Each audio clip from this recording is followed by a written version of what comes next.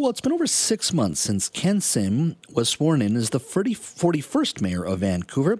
In that time, he and his ABC Council colleagues have pursued many of their campaign promises: more police on the streets, a safer Chinatown, perhaps drinking a glass of wine at one of Vancouver's beaches, faster approval of housing at City Hall, eliminating the paper cup fee, and a promise to Vancouver would get its swagger back. Well, joining me now to discuss this for 6 months in elected office is Vancouver Mayor Ken Sim.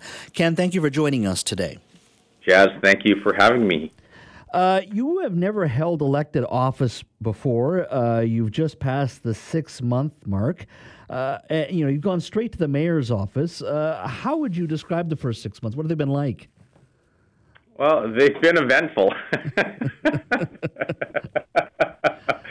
Actually, from a time perspective, I think we're well over a year. Our day starts at about 7 o'clock in the morning and ends at 10, and it's basically 7 days a week. And let me tell you, it's been great. Yeah. Any disappointment so far in regards to just what you were expecting from the job, or a specific piece of legislation where you said, this is not what I expected? Actually, no disappointment. I've been very pleasantly surprised. Full disclosure here, I thought a lot of the job would have, let's just call it what it is. I thought it would suck. To get to, I thought 80% of the job would be crappy to get to the 20% of the meat. Mm-hmm. But it's been the opposite. I would say about 90% of the job is absolutely phenomenal, and it's an honor and a privilege to be able to sit here with our teammates and help reshape the city. Mm-hmm. Are you surprised at the process? And what I mean by that is always you want to get things done quickly, and sometimes in the private sector you can move a lot faster. Here, there's always consultation needed, more consultation needed. There are guardrails put in. There's process on top of process, bureaucracy, whatever you wish to call it. That hasn't frustrated you, especially somebody from the private sector? Yeah, look, some of the stuff really frustrates me. For example, when it came to getting rid of the cup fee, it took months upon months, when in the private sector, you'd have that decision made in about 12 seconds. And I know through my meandering journeys of life, you can try to rush stuff through, but if you don't have buy-in, you won't get the support. And so it's okay to be thoughtful and take a little while longer on significant issues to make sure that people understand it and you get buy-in. And if that's what it takes, then, so be it. Let's talk a little bit about some of your specific policies. I think the major policy during the last civic election campaign was the promise to hire 100 police officers and 100 mental health nurses. When do you think you'll be able to fulfill the complete promise of the hiring of those 200 individuals? Yeah, it's an ongoing process, and I think we're making great progress. More to come on that. But look, last week I was at a swearing-in ceremony at VPD for 23 new recruits. And Vancouver VPD is a destination police agency where people want to come and work with our team. And so, we'll start to see people on the streets shortly. And then when it comes to the mental health workers, I know Coastal is working incredibly hard, and we're making progress there as well. So is this another couple of years, or do you think it will be done within this 4-year term as mayor? Yeah, I think we'll be able to fulfill that in our first term for sure. That's the goal, and hopefully way before the end of our term. If we get the hiring in place, it'd be great to have it done by this year. Mm-hmm. Okay. In regards to the broader issue of crime and public safety, Chinatown in some ways has been the epicenter, but many other places around the city, downtown and other communities, street disorder and public safety are priority number one. In the past 6 months, do you think Vancouver is a safer city, or do you think there's more work to do here? Well, I definitely think there's more work to do here. Do I feel that do I think it's a safer city? I think when you look at the stats, depending on which ones you look at, yeah, the place has gotten safer. But that's almost irrelevant. I think the bigger question is, do people feel safer?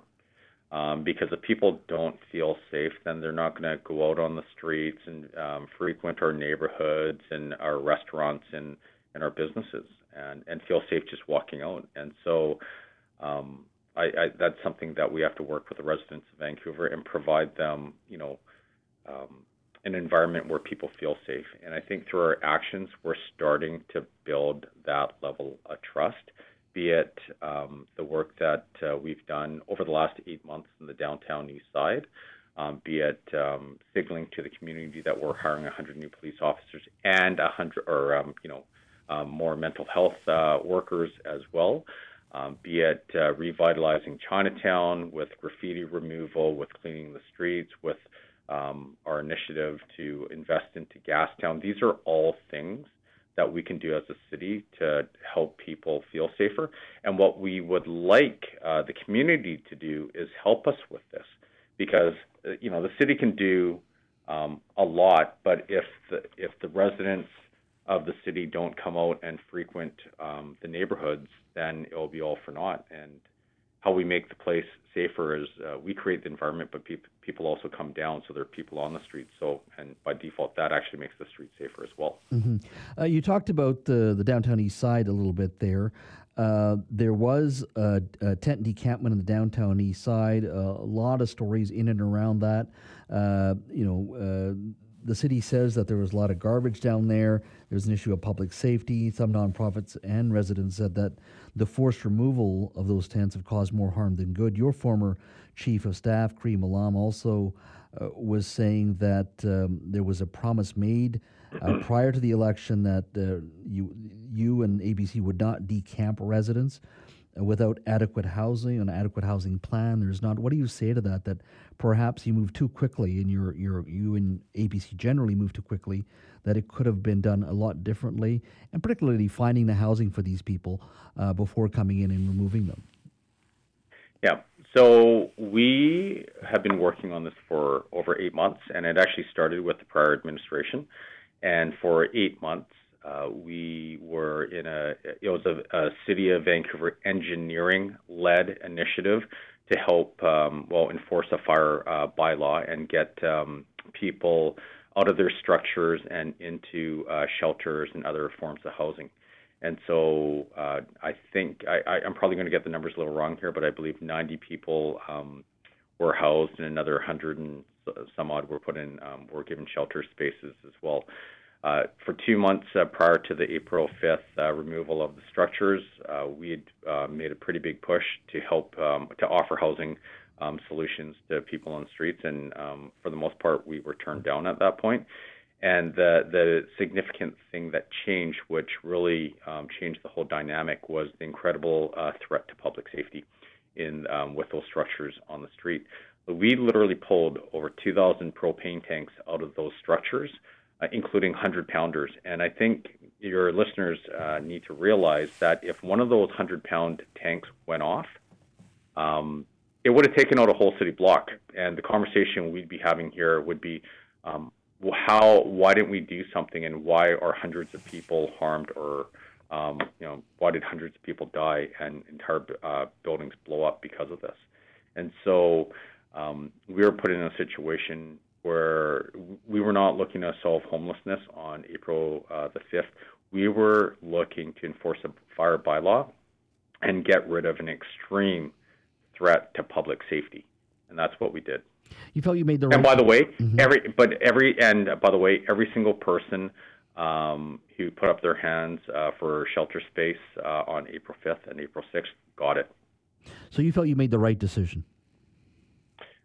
Yes, and I do want to stress, there was a lot of compassion and empathy in the whole process, and we wish we lived in a perfect world where everything's perfect, but we don't, and we had to make a tough choice, and that's the tough choice we made.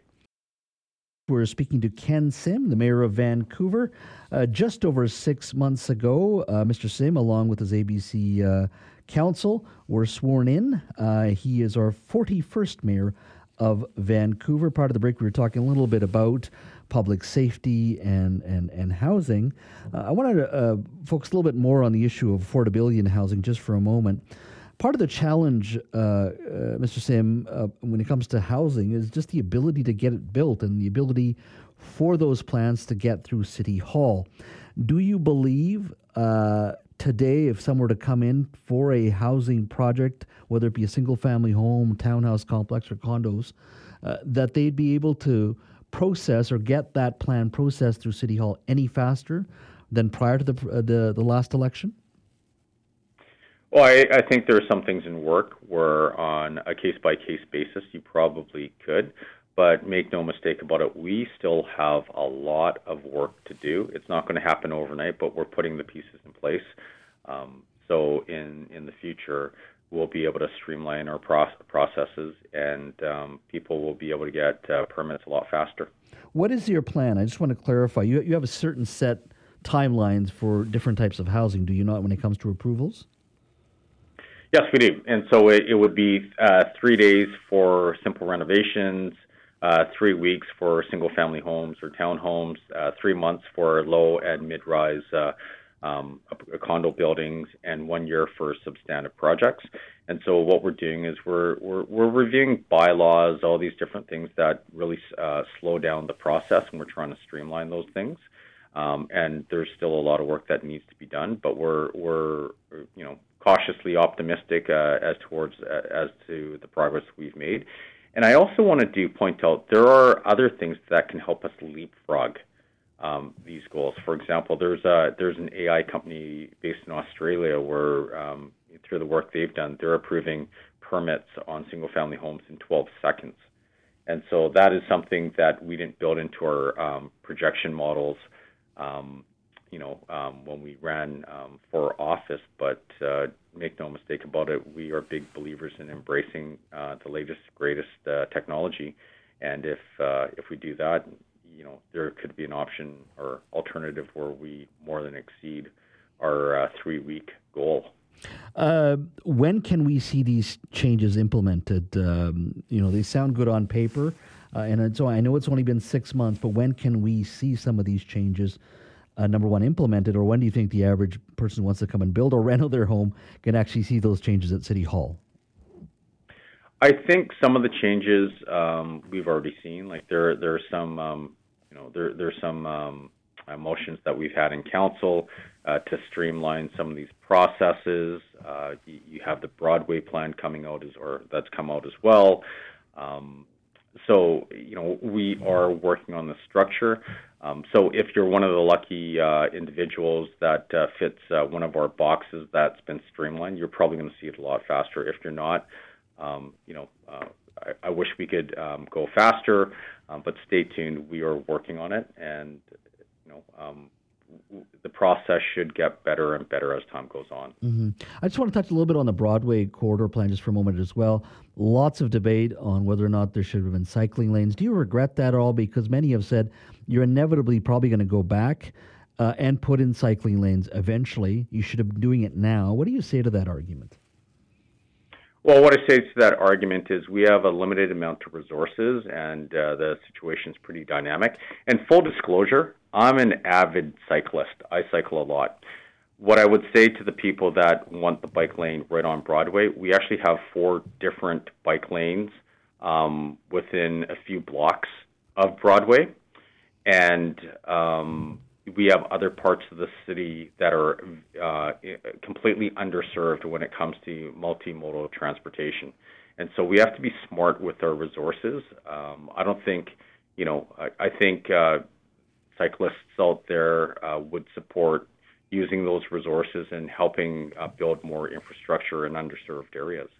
And so those are the decisions we made. You've also talked a little bit about Vancouver nightlife. You've talked about the city getting its swagger back. Do you have a time to officially announce when we get our swagger back? I know it's a broad statement that you made. Define that for me a little bit. And that's to sort of what swagger means to you and when we can expect it. Well, it could mean so many different things. But I'll give you an example. And by the way, we're not going to all of a sudden wake up one day and it's like, wow, you got the most swagger around. It's going to happen over time. So I'll give you an example. Gastown. Looking at Gastown and making it an even cooler place, working on the public safety, fixing the road, but also then experimenting with car light or car-free zones, so we can turn that or transform that neighborhood, that iconic neighborhood, into arguably the best neighborhood on the entire planet, where you have restaurant patios and live bands and art installations and, thousands of people there all the time. Like, that would be really cool. We can do the same thing, revitalizing Chinatown, working on Yaletown, even spilling over to Kerrisdale and making it a cool place for the neighborhood. Then you talk about being open for business and attracting different industries here and letting the industry know that we're open for business. So, we create incredible opportunities for people of all walks of life who want to work in a variety of industries. That's how we get our swagger. And it's going to be an ongoing process, but we've already started it. Ken, thank you for your time today. Lots to talk about in the past 6 months, a lot more in the months and years ahead. Look forward to chatting with you soon again. Thanks so much. Great. Thank you very much.